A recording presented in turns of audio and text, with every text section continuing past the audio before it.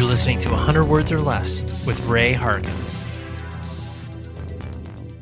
What's happening, pod people? Whoever says pod people, whoever does, seriously should be slapped in the face. But thanks for joining us on this journey down the independent music rabbit hole where we talk to all of the people who are putting out all the stuff and documenting this scene. I often describe this podcast as a audio zine because essentially that's what I'm trying to do here, trying to build context for around what these creators are doing, what these people who are documenting our independent music scene, punk, hardcore, metal, whatever you want to call it, as long as it's of that DIY variety.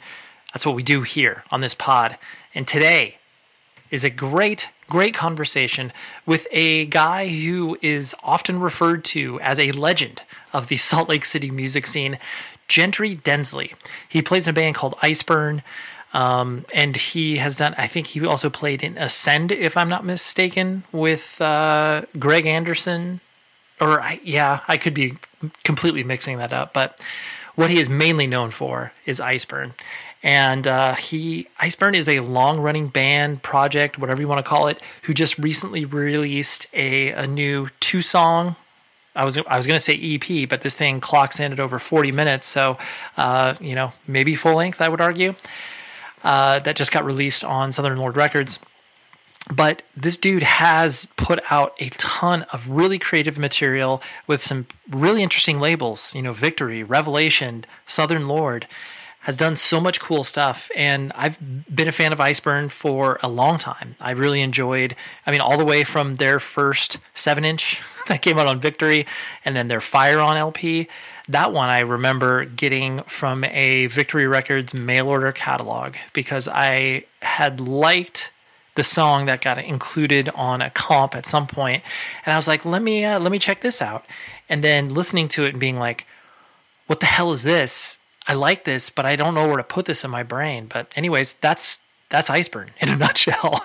But Gentry was a great conversation, so let's talk to him in a moment. But of course, there's always some things that you can do to support this show. For one, tell your friends. Tell people who care about independent music and conversations, because that's the best way for this show to grow. And I've been noticing the little uptick in the downloads, and I appreciate that. That means you're doing exactly what I'm telling you to, or it's just, increasing exponentially from an audience perspective organically. Either way, I appreciate that. So tell your friends.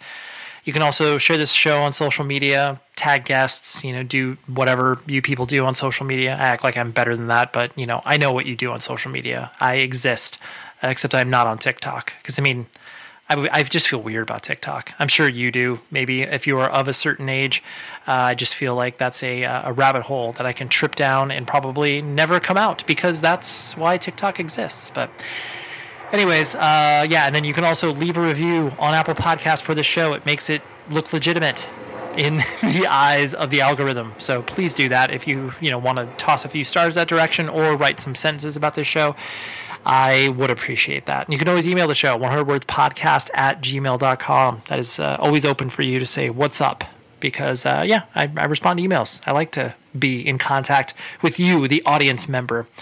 It's funny because my 10-year-old son, he often asks me, because, he, as most kids that exist on the internet, when I say on the internet, he just watches YouTube videos, let's be clear.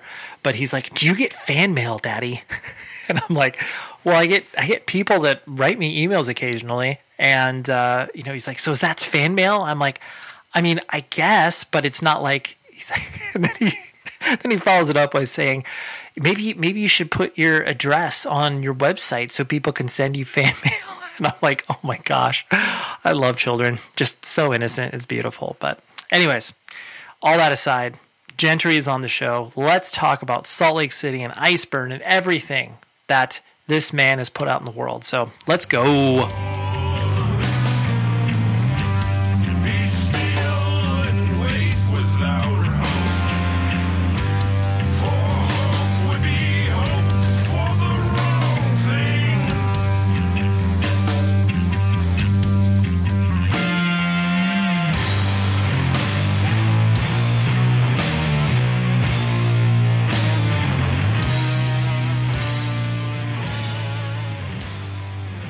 I will take you back to Fire On, because that was my first exposure to Iceburn as a young fledgling hardcore child, 15, 16 years old, and understanding the world of Victory Records.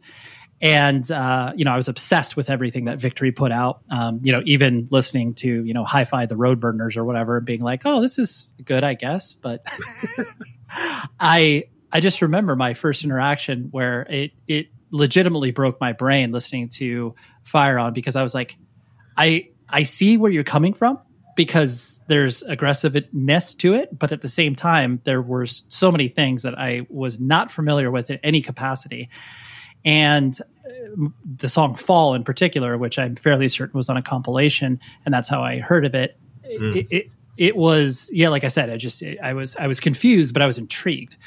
I'm going to guess that my experience is very reflective over the way that people have reacted to most of your music, and not in a bad way, but just in a, in a way that's like, this defies categorization, but there's stuff in there that I like, and I am intrigued. Am I correct in that? Yeah, sure. And anytime that we maybe we didn't stay on one thing long enough, I guess we kept pushing those boundaries every time, every record. And it was us, going through our own learning curve and life in pursuit of higher music, So I think, we definitely threw everything we knew into those through our own special little filters. Right. Right. And I think too, I'm thankful that a band like you can exist within the context of the independent music scene, where it's like, I would never have run across all of the different musical genres that you were shoving into this blender if it was like, if someone was like, hey, I'm going to play you a free jazz record at 16, I'll be like, no, I don't want to listen to that. But packaged in the way that you did, it allowed, kids, and I use that maybe in air quotes, to explore different genres of music that they normally wouldn't be exposed to.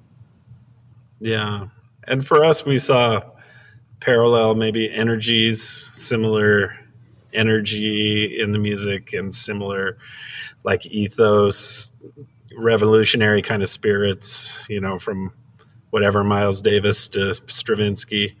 So we were definitely thinking, those guys were punk in their day for what they were doing. So that was kind of our perspective.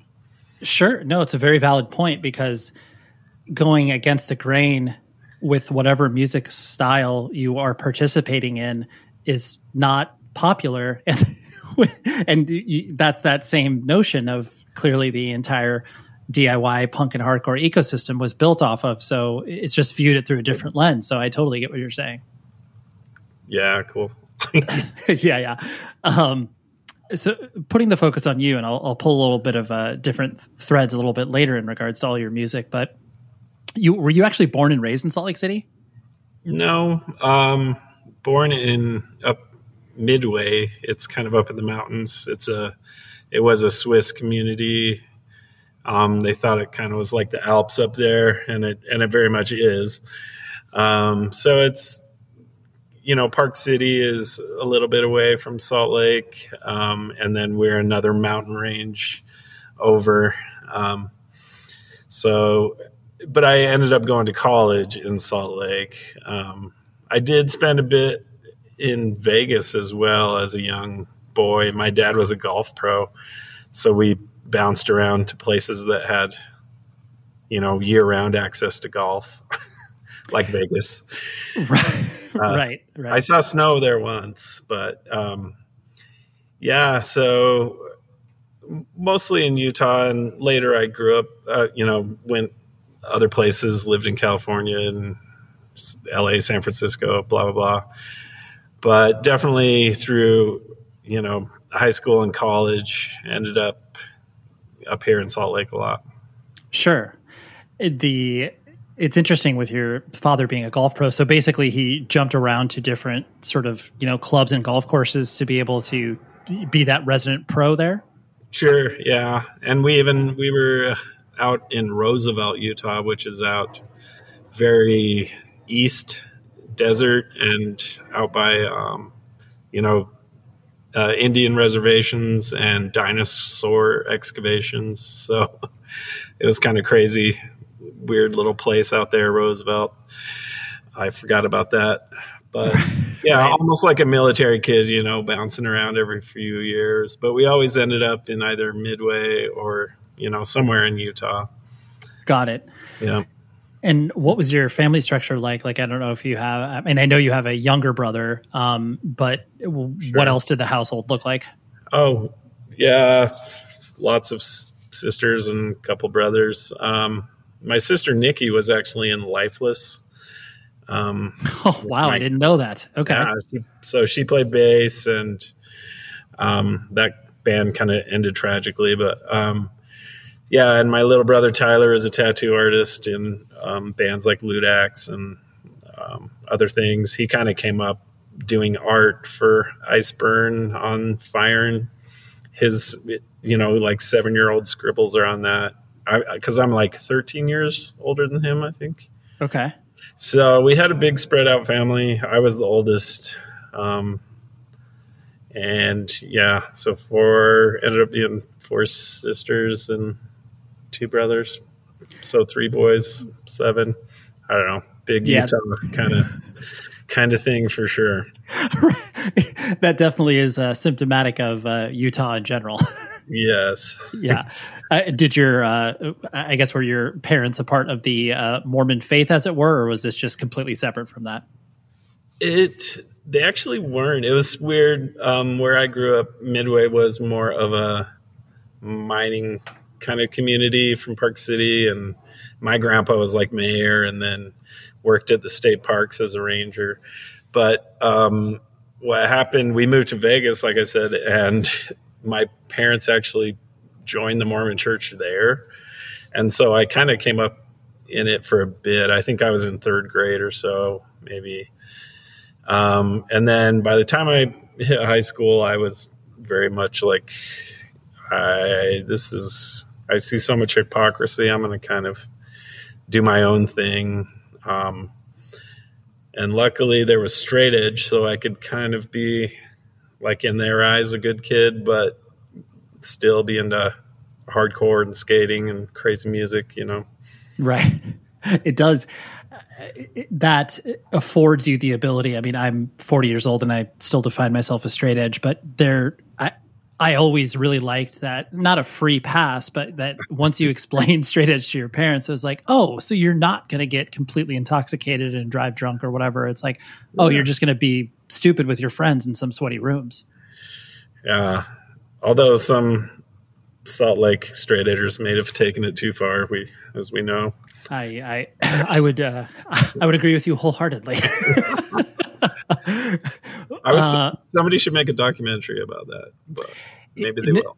Yeah, it is interesting. I mean, that was such a confluence of events going into certain scenes, especially where it's like, because Reno had a violent straight edge culture and Salt Lake City, and it's just like, and there was always violence in like Boston and Philly, but yeah, it would be interesting to kind of like trace the roots back. Like, where did it actually begin? Like, and why did it happen in Salt Lake City? Well, I mean, I was there, but right. Yeah. You're like, I know why. No, not necessarily. I mean, our little first wave of it, Insight and Better Way was my band. And, Sadhana was like a Krishna band that was around there. It was like, we had this place called the Unity House, which was Mark from Insight's place, and the Unity crew. And so we were all into the positive PMA, good stuff. But then, you're attracted to that little darker anger edge. And as the scene grew, I think it more grew in that direction, of course. Yeah. Yeah. No, I think people that, started to follow down that line, you had all of these outside influences as well as like, the whole direct action and vegan community. Like once that all started to impact that as well, it was like, just a perfect storm where people could be like, oh yes, I'm going to do all of these things. And 99% of it's illegal. Yeah.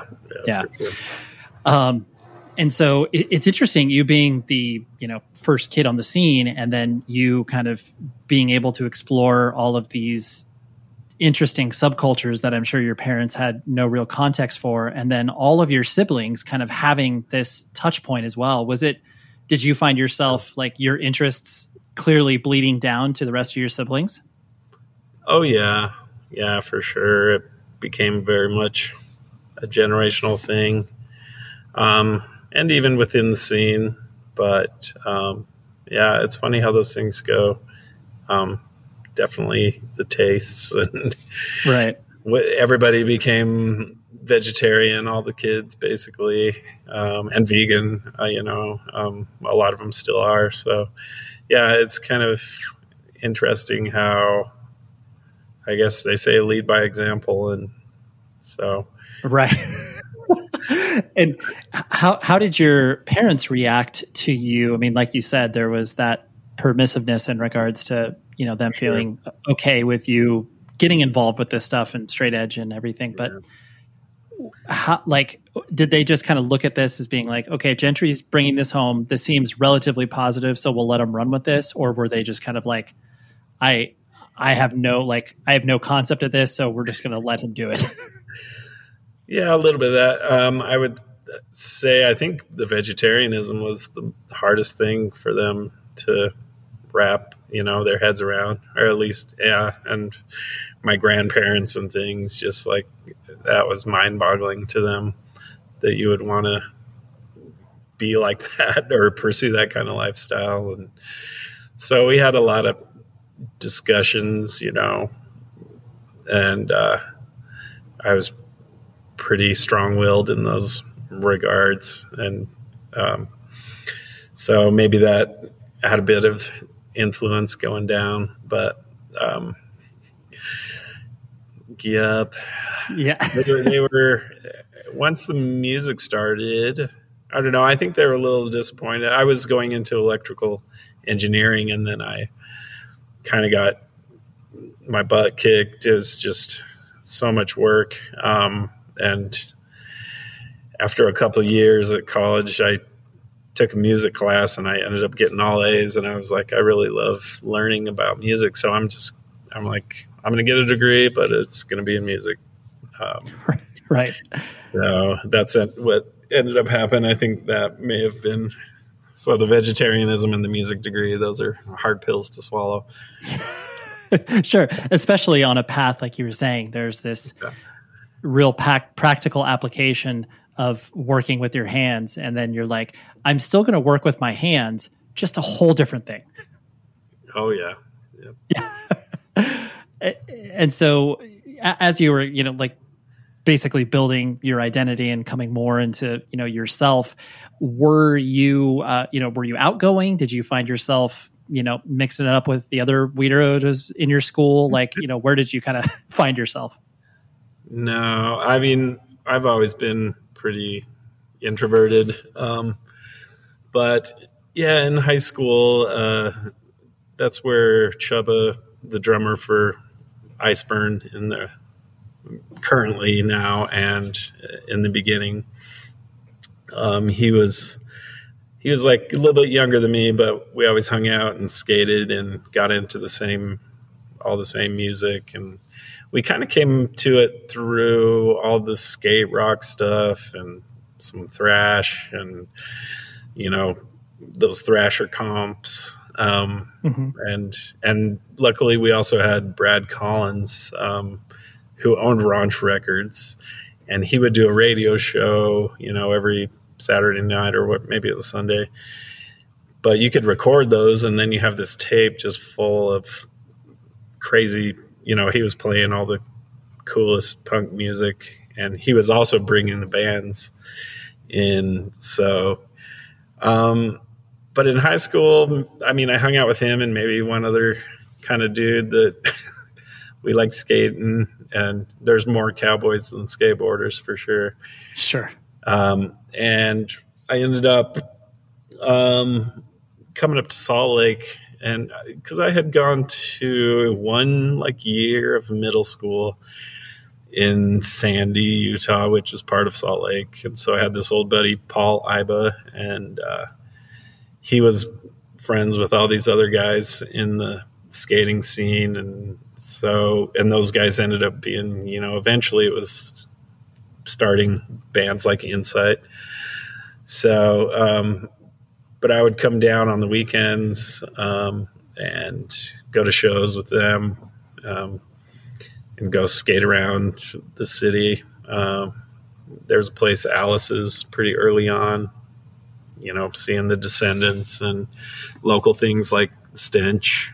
And I think COC was touring around then. So yeah, that kind of lit a fire in me for sure to see all of that. And that group of friends that we kind of made then is still pretty tight to this day. Listen, I could wear a different band shirt for pretty much every day of an entire year, if not a year and a half. You want your closet to look like that, right? Or maybe not, but the place where you can buy all of your band merch is rockabilia.com. And when I say all of your band merch, I mean all of it, because I went on the website. Well, first of all, before I go into that, you need to use this promo code. 100 Words Podcast will give you 10% off your entire order.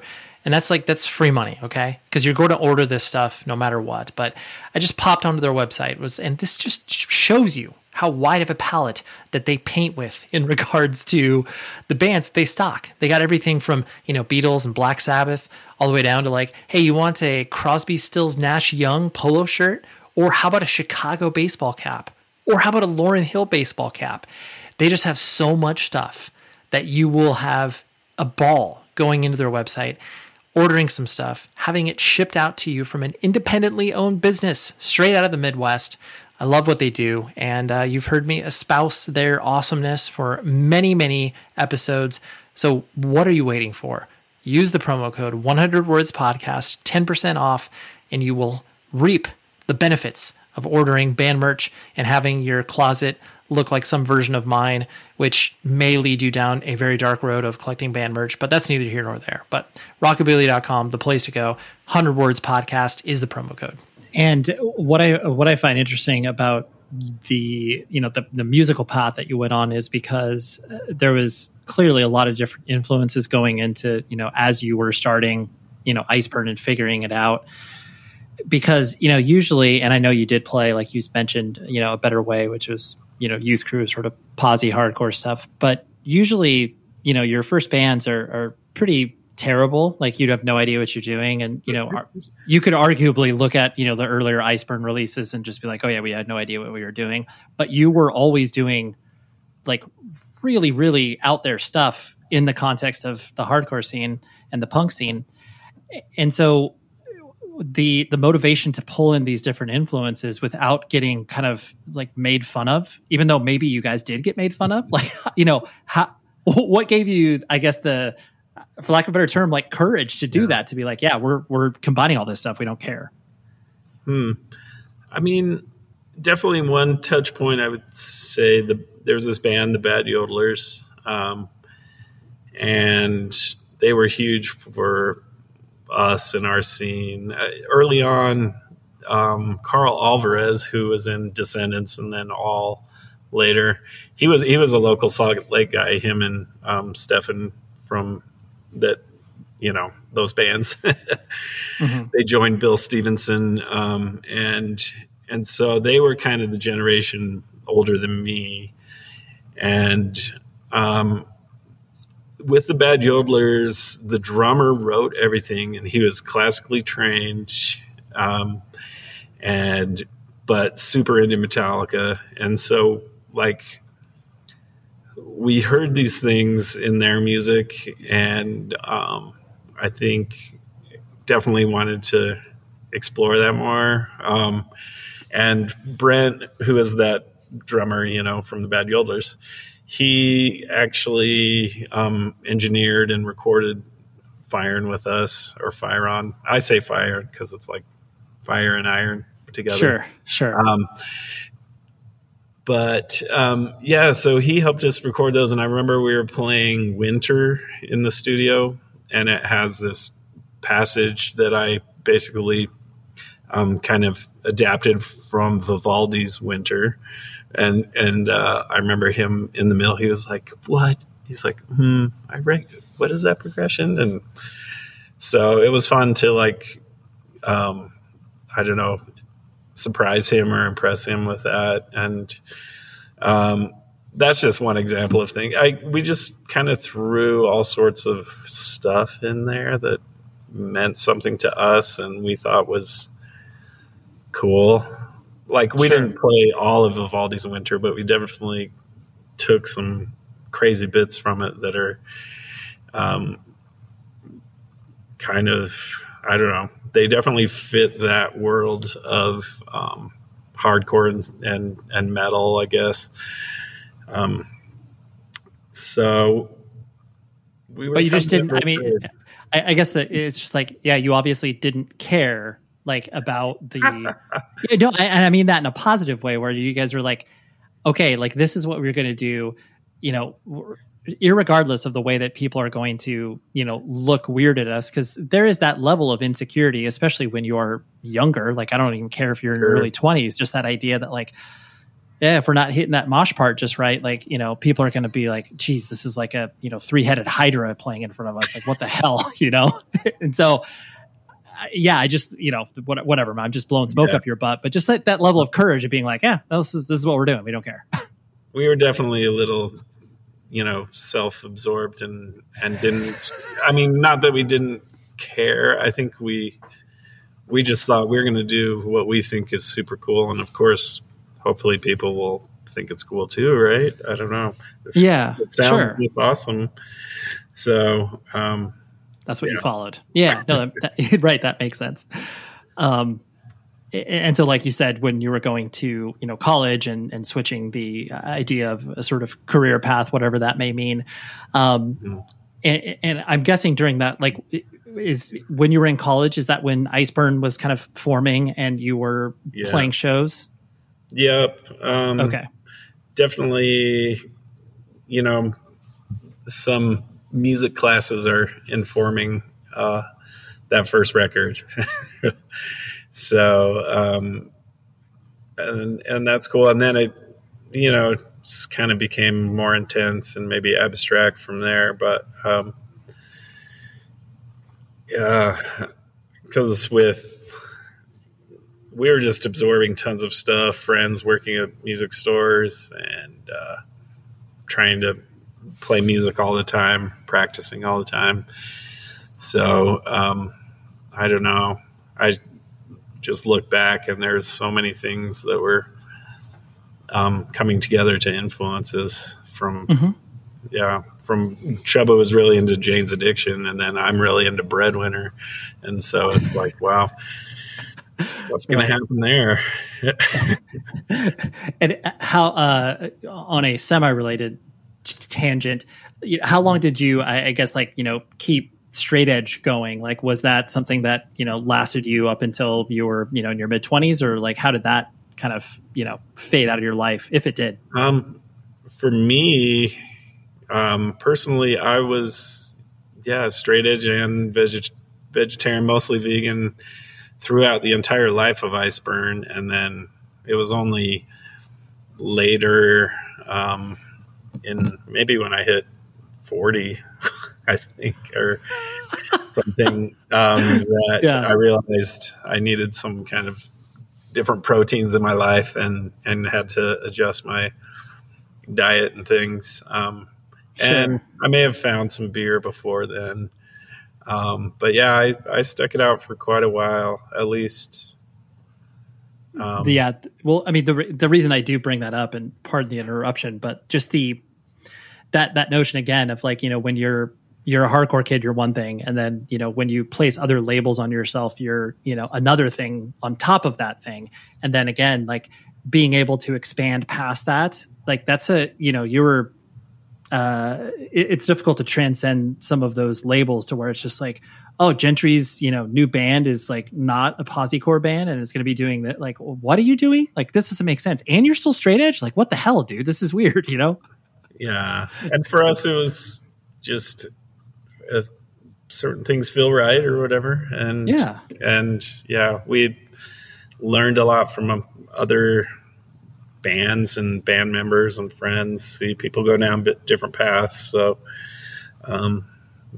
all sorts of cautionary tales in the scene. Right. Yeah. And I don't mean to, kind of belabor or hammer home that point, but I just find it so unique because people do stick into their lanes, especially when it comes to music and those formative years of where you're shoving so much stuff in your head. You're like, some people don't allow themselves to listen to, it's like, oh yeah, like I can only listen to, like anything Earth Crisis related. And, like they don't expand past that. Like even as something as, benign as like listening to pop punk, where it's just like, oh dude, you don't listen to that. It's like, what are you talking about? Like, yeah, I do. So anyways, I just, like I said, I just find it so fascinating because there's a singular path that you have followed that doesn't, that bucks a lot of trends. So way to go, Gentry. Oh, and because of that, like, I know that, with your connections with, Victory and Revelation, I presume a lot of that function was based on the fact that that was your network. So that is kind of who you were going to work with from a business perspective. Am I correct in that assumption? Yeah, I think once we moved with Jordan, he's like anything you guys want to do. He kind of trusted that we knew what we wanted to do and kind of had an artistic vision. There was some other labels sniffing around because it was, of course, that heyday of like, Atlantic Records, A&R guys picking up all the bands they can. And I think there was something with this Bowie label, David Bowie had some side label or something. And we were afraid. We had seen like some of our friends, like Zach from Rage Against the Machine, kind of get sucked into a machine, even though they were doing lots of cool stuff, but we didn't want our lives to be that really like, and we just wanted to kind of follow our path. And I think Jordan just was like, yeah, whatever you want to do, I'll, help you record it, distribute it, all of that. So we definitely stuck with him because of that. Also, Stormy Shepherd, she was initially like our booking agent. I think her first tour was the Inside tour. And then, she ends up in the mid-90s picking up Rancid and Offspring and Green Day. She was booking all those bands when they really exploded. But she would still book stuff for us too. And so we end up on these kind of weird tours where sometimes we're opening for the Offspring and sometimes not. And That's it.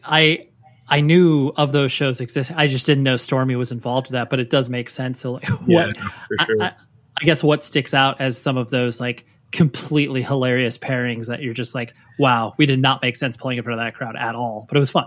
Oh yeah. And we got stuff thrown at us sometimes, like in Denver, or I remember with the Offspring when they were just finally, picking up some steam and getting big. We were with them and we pissed some people off. So we continued to for years after that, I'm sure. Right. I just love that notion, especially too, like a band like Offspring that's completely blowing up and, you guys are playing ostensibly in front of, way more people than you ever would on your own.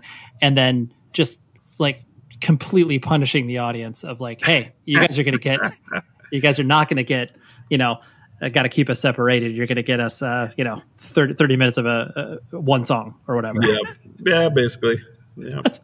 I love that. And again, that just goes into everything we were talking about before, where it's just like, we're going to do this thing. And then hopefully some people will understand enough of what we're doing either at that particular time or, maybe in retrospect as they start to look back on that stuff. Not like you had the foresight for that, but no, it was just a path we were on.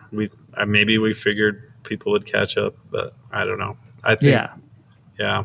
the new record feels like it's well received in a way, but it actually harkens back, to earlier methodologies that we were using. Sure, absolutely. The so as you started to get out and tour with Iceburn, and the implications of being a quote unquote real band, like getting paid for shows and stuff like that, like how did you navigate the business side of the band? Or was that something that you just sort of knew you had to encounter and then just dealt with it as it came? Or was that something you actually enjoyed working with? No, we didn't even really think of that. We just typically scrounged up enough money to make it work. And, we weren't really, I don't know what we were thinking. We definitely weren't thinking about money really. Just having enough to get a burrito or get everybody, I think we had like a $10 per diem or something from the band. And Jordan would help us buy a van if things got dire, things like that. But we had some crazy tours, and I'm sure we all lost some money at various points. Sure. There's as one does. Yep. And but it wasn't really like that. We for at least the half of the life, I was doing school full time, and so we just tour in the summer for a bit. And Stormy would book those, and a lot of times they were really cool, or people would maybe even just pay you something because they know Stormy's going to bring some other band through, and you don't need much to make it by like that. And we weren't really looking for that. So, we were kind of more focused on music and what we wanted to be creating and how to get it out there. Right. Yeah. The business was, on a list of 100 things, that was probably the 99th thing you were concerned about. Yeah, it was. Right. If that. Yeah. If it even made the list. That. How did you like touring? Because I know that as you're touring, like the beginning of it is very exciting, and then people's relationship evolves with touring. How did you kind of find it over time? Yeah, it's pretty tough. I think even today for anybody going out, it can be pretty hard. Lots of long drives, and especially we're kind of in the middle of nowhere. You got to go, pretty long haul. Denver's the closest, or Boise, and they're, 8 to 10 hours, depending on how you're going. But I think later touring has been a little nicer, like touring in Europe. People treat you a bit better. In the States, especially in the 90s, it was pretty rough.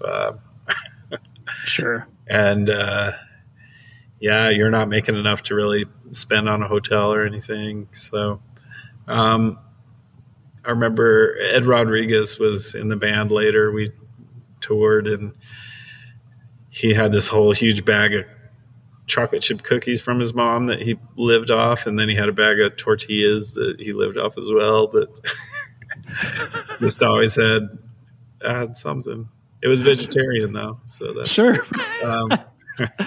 I love that, where it's like it's the care package at the beginning of tour that is going to last the entire tour, and then there's like a package of 12 white t-shirts, and then whatever a band gives you on the road. For sure. Yeah, but I don't know. I don't love the touring or traveling, maybe. Typically you have a lot of downtime, and it's hard to keep busy. I always was wanting to use that time, focus on something. So I ended up trying to, write or play And it was good for most of my groups, I guess. We've, like Iceburn or Eagle Twin, we try to play something different every night. And so during the day, we're kind of talking about creating the set, or at least a roadmap for it, and how we're going to get from the beginning to the end. And that can be pretty fun, a good creative exercise. Sure. Yeah, absolutely. I always feel you like get to the town in the old Iceburn days. Yeah. Get there, like get some bunch of coins or get out the dialer later, and call the promoter or the club, and then look up in the phone book where the vegetarian restaurant is. Or maybe you had one of those booklets that told you where all the vegetarian restaurants are, and right. seek that out, seek out the health food place or something. And so it was kind of a little ritual that you would end up doing. Sometimes we had the same spot. Right. Yeah. Then your day's made. You're just like, hey, we got some coffee, we got some sweet vegan eats, and that's great. That's all we need for today. And I remember going to Chicago. There was a place in the South Side called Soul Vegetarian. Oh yeah. And we were the whitest kids in there for sure. But that was an amazing place, and they treated us great. So yeah, it's like we're used to serving the Jamaicans of the South Side, and then all of a sudden this group of dirty white kids rolls in. It's like, how'd you find out about us? What? Yeah. You're in this this zine. Totally. No, I love that. And especially back in that day, everything was very hand to mouth, where you didn't have the convenience of the internet bringing the entire world together. It was just a matter of like, oh yeah, like this dude said that this place was cool, so we're going to try it out. Yeah. Yeah. And there was no even thought in our head, I think, of maybe we're just oblivious, entitled white kids, but we didn't think it was weird at all to be deep in the South Side Chicago. And yeah, you're fine. Right. Exactly. Yeah. I heard the food's good here, guys. I had some dreadlocks. It's all good. Yeah, you're fine. And I know that, like, as the band progressed and as your, musical expression progressed, that you were, clearly not ever pursuing any of your music from a full-time perspective. So, I know you were a librarian for the prison system for a while, correct? Or no? That started in 2000. Yeah. So maybe when Iceburn was ended. Okay. And for the county jail, and I'm still doing that, earning my pension. Got it. So when I retire, I can get paid something. Right. And then you can tour again. I'm just kidding. Yeah. And so as you were, kind of living, not two lives, but, as you were still actively putting out music, but then, building a life as one does, was that, I guess, important for you to kind of be able to, balance both those sides of your life? Or did you desire to be like, man, I would love to make it as a full-time musician? There's always that thought in the back of your head, but I think for a lot of us that were in Iceburn, it was more, we have this job so that we have the flexibility to kind of do the music that we want. And so I'm earning money working, at the jail or working at other libraries before that. And I don't have to, compromise my art, I guess, at all, or compromise the music in any way. It's like I can do whatever I want because I have my own healthcare and things lined up. So that was kind of always the thought there, that we wanted to be beholden to no one. Sure. Yeah. Self-sufficient to where it's not like you would have any sort of commercial interest infiltrating the 15-minute long songs you were writing. There is, but I don't know. We do think about the audience and sure about what we're creating, and want to definitely do cool stuff. So Yeah. No, I definitely was being reductive there, but I know. I know. All of a sudden, this interview is going to take a real wild turn where you're like, you're a dick, right? I own it. Yeah, no, I understood completely. And kind of along that same line too, it seems like the network that you have always worked within and built up, working with Greg at Southern Lord, they all are derived from the same root of the punk and hardcore scene. And that just seems like it's always boils through you, no matter what the musical output is, even if it's not aggressive. So is that just something, a function again of the people who you have trusted the longest and you have these longstanding relationships that want to invest in you? Yeah, I definitely think so. And I mean, in a way, they're long friendships as well and collaborations. And I don't know, I feel pretty lucky. Me and Greg Anderson first met, on Brotherhood was touring with The Accused of all bands, and my band happened to open up.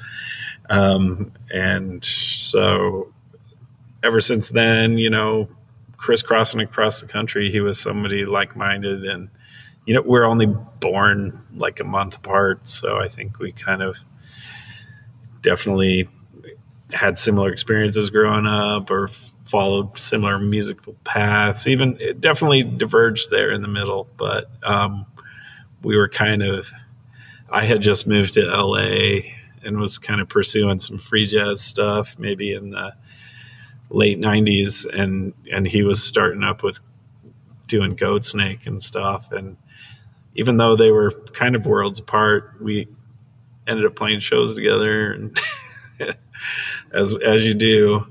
I was kind of unaware of that whole scene that he was a part of. And then I come to it later, and then I see him kind of come to all the free jazz stuff later, so we had like kind of these, I don't even know, just bouncing around on similar likes, and we did tour together, Iceburn and Engine Kid, and even when we thought we were kind of on a similar page, I think we definitely had our differences. So I don't know, it's a interesting path, and he would call me brother from another mother or sister from a different mister. So sure. Right. Yeah. Which, and I think, the thread that I'm trying to pull on here is the fact that when we all have these really similar experiences within the context of, DIY and building scenes, whatever that may mean, and playing in bands and having all of these common bonds, regardless of the paths that we take, there is that level of comfort that you just have stepping into a person with a similar background. Where you're just like, oh, honestly, not too dissimilar to what you and I did when we started recording, where I was just like, oh yeah, we mutual friends. And you're just immediately like, oh yeah, I trust this person. Like, it's cool. We have similar experiences. So I get it. Yeah. And again, I think with Southern Lord, there's that certain, you can do whatever you want and we'll put it out because we know it's going to be cool. So. Right. Honestly, this leads into a question I was going to ask, where I think for as long as I've been aware of you and have had, these different touch points with you, everybody, and you don't have to agree with me, I'm just placing this on you. There's this level of reverence of like, you're like, oh, Gentry, like, Gentry has been on his own musical plane and has been, doing his own thing within the context of, independent music, Salt Lake City, whatever. It always kind of, gets traced back to you, where it's like, yes, this is one of the OGs in the scene, as it were. But yet you've clearly never bought into the ego worship that happens within, for better or worse, for some people being like, oh yes, like I am this person.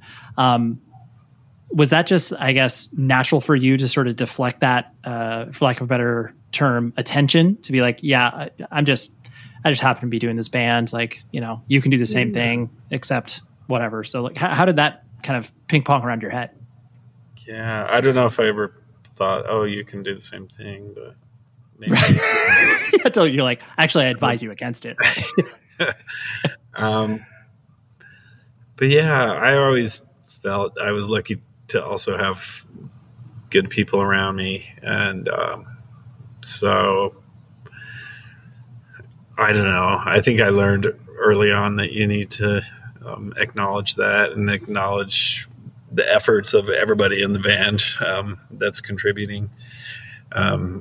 So I'm thankful to them. And it kind of, for me, being in music so long, by the time this latest Iceburn came around, it was like I found myself maybe playing to everybody's strengths and kind of maybe even creating the music for the group so that everybody kind of was doing what they want to be doing. But to avoid your questioning even more, maybe. Hey, it's fine.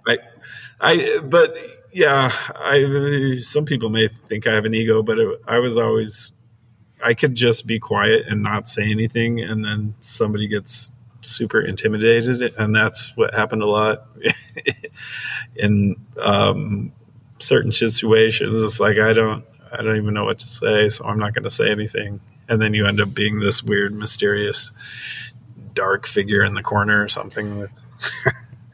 Well, it's funny that you say that, because I do think there is a little bit of that, not like personally what I would view you as, but there's definitely that concept of the sort of music that you create, it being so quote unquote heady and like, not playing to what people might typically define as, any one music genre. It's just like, it could be that level of pretension, like, oh, Gentry thinks he's like, again, this is hyperbole, but like Gentry thinks he's better than everybody. Like, I can't talk to him. Like, he's just going to, spit out music theory at me or something like that, Yeah.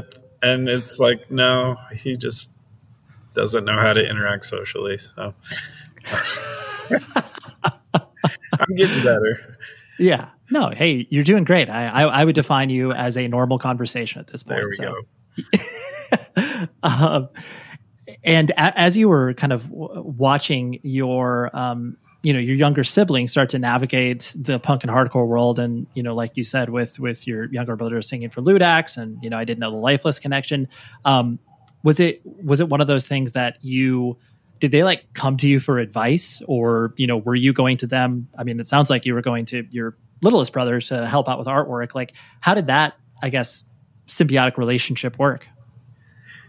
Oh, yeah, I don't know. Either it was too awkward, or they never really came to me with too much. Me and Tyler, my brother, had talked about, doing various things over the years, but it never came together, like trying to do something together. And for whatever reason, just never really came to fruition. But yeah, they don't really care maybe they care what I have to say. I don't know. Yeah, or you're just developed this kind of hard thing. I think we have kind of a tough love family in a way. But, okay. But I mean, not totally. It's a weird, complex thing, and I think it goes back through families to grandparents and other things. But sure. So you're like a family. Yeah. Yeah, it's kind of weird how those things work, where it's never simple and complicated at the same time. Yeah, for truth. Yeah, and then I know you have. Do you have 2 children, or do you have more than that? Okay, they're pretty young. I came to it very late in life. Sure. So, how is that experience of like?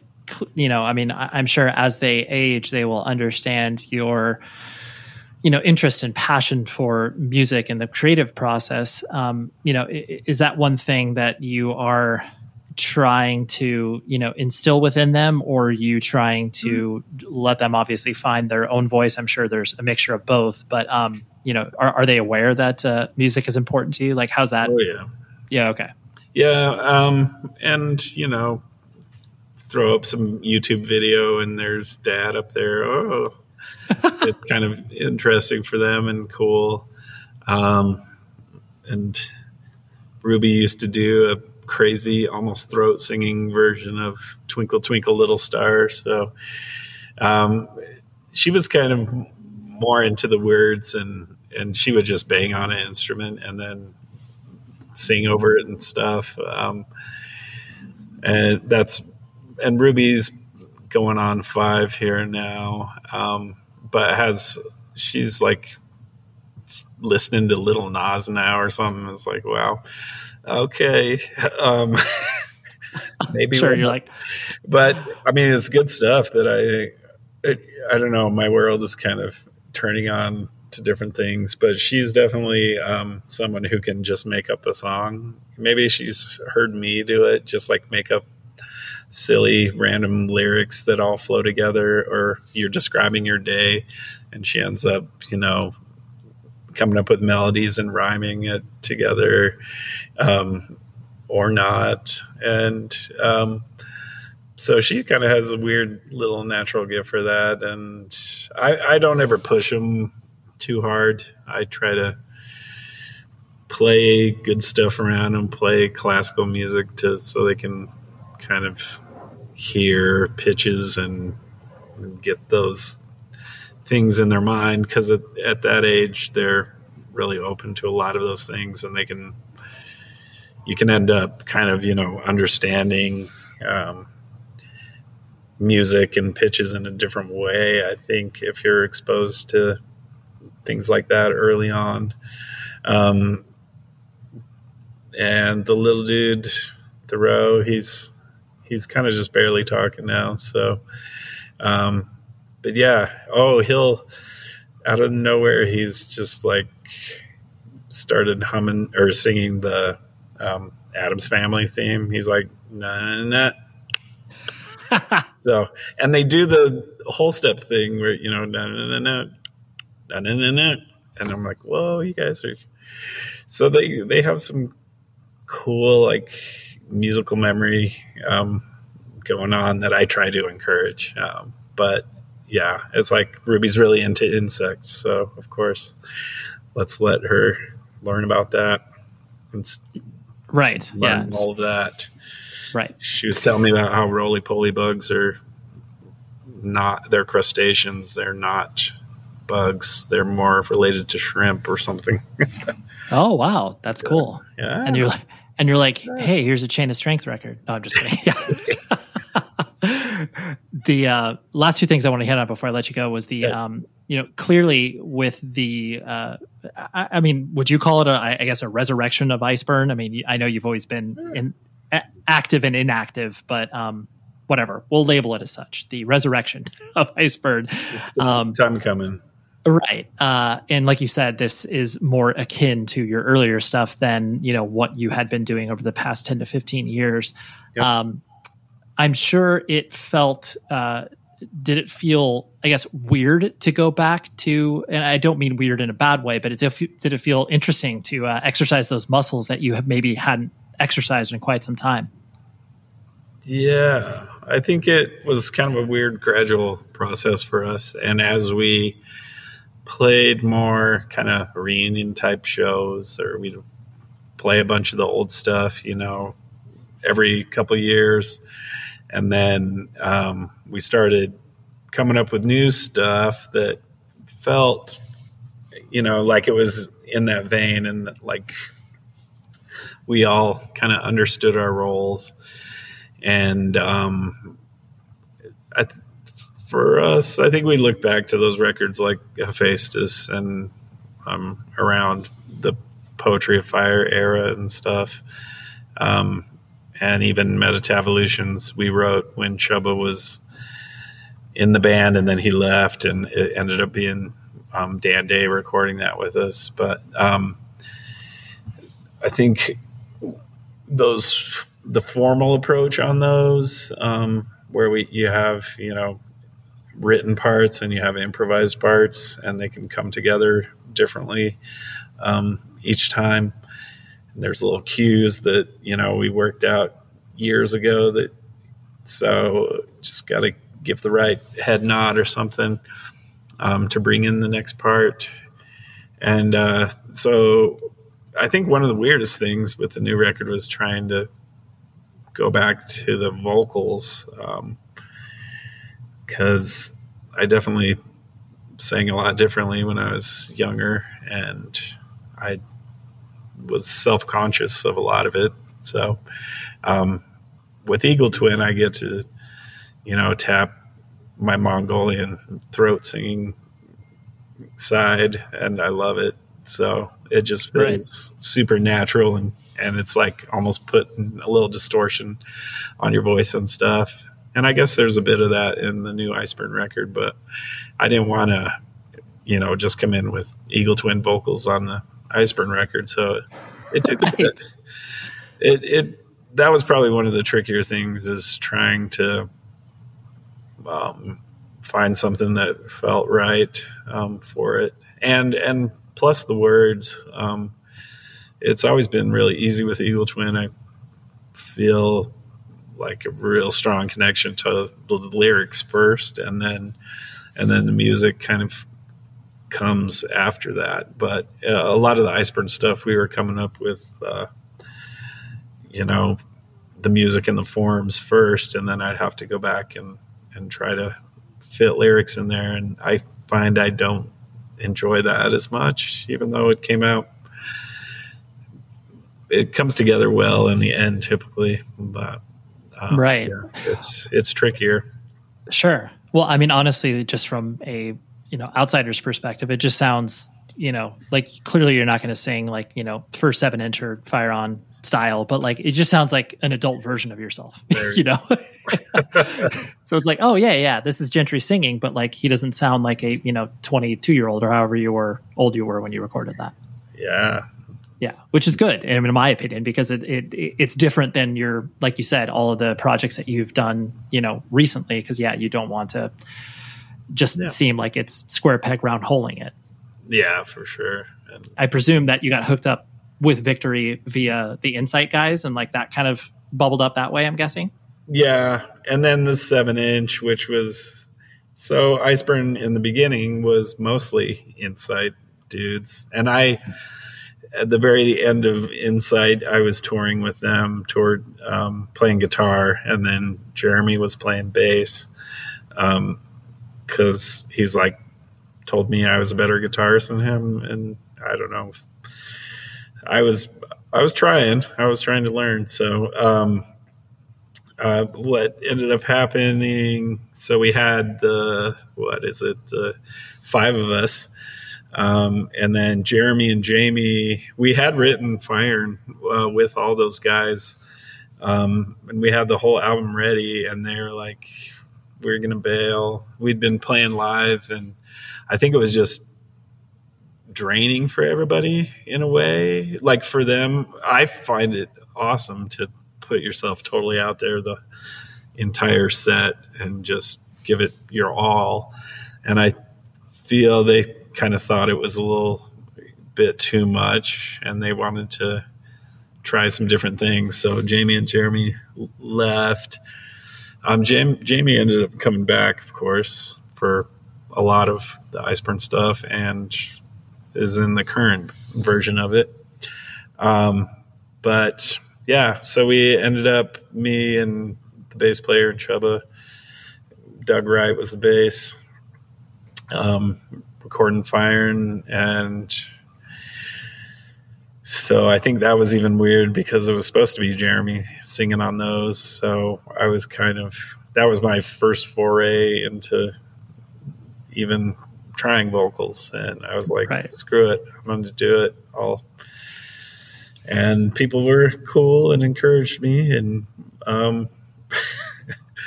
that was the end result. Right. Yeah. And And do you have, you probably have some interesting story of like being on Victory in that time where there was so much probably confusion about why, Iceburn is really, I mean, there is probably less confusion where people can make that straight line between, Insight and Iceburn and being friends. And obviously Victory at that particular juncture wasn't the monolith label that they were in the late 2000s or the early 2000s. But I'm sure it was still just a funny experience for you where it's like, oh, Tony Brummel, even score. Like, let's go. Hold this.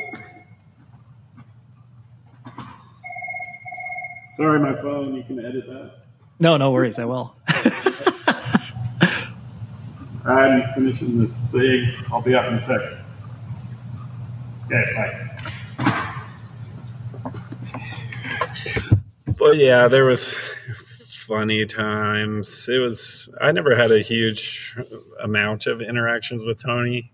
Mm-hmm. And then later I ended up a few years after the firing thing getting a volunteer lawyer for the arts that was in Chicago. I filled out all these paperworks, and he ended up helping us, get some money from Victory and an actual accounting of what had been sold.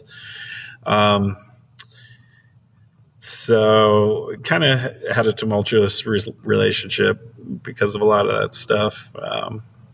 I remember going to his house in the middle of the night. I think Chubba and somebody went up there and just grabbed a bunch of merch from him. But I never really had too many interactions. We did have this roadie that pissed him off really bad one time. We were all at this vegan restaurant and eating, and it was Sundahl, Eric Sundahl. We called him PF. Maybe I heard it was for popcorn fart one time. I don't know what it was really right. for.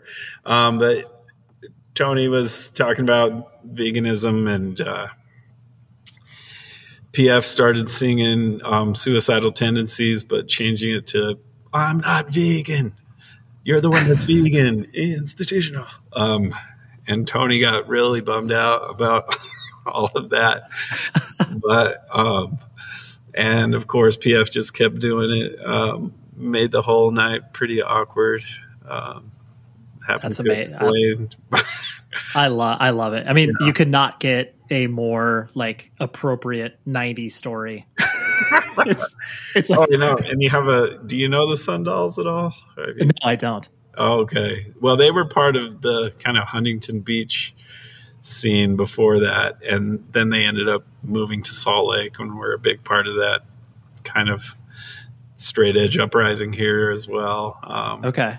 So I'm surprised more people don't know them, but they were part of the Sloth crew early on.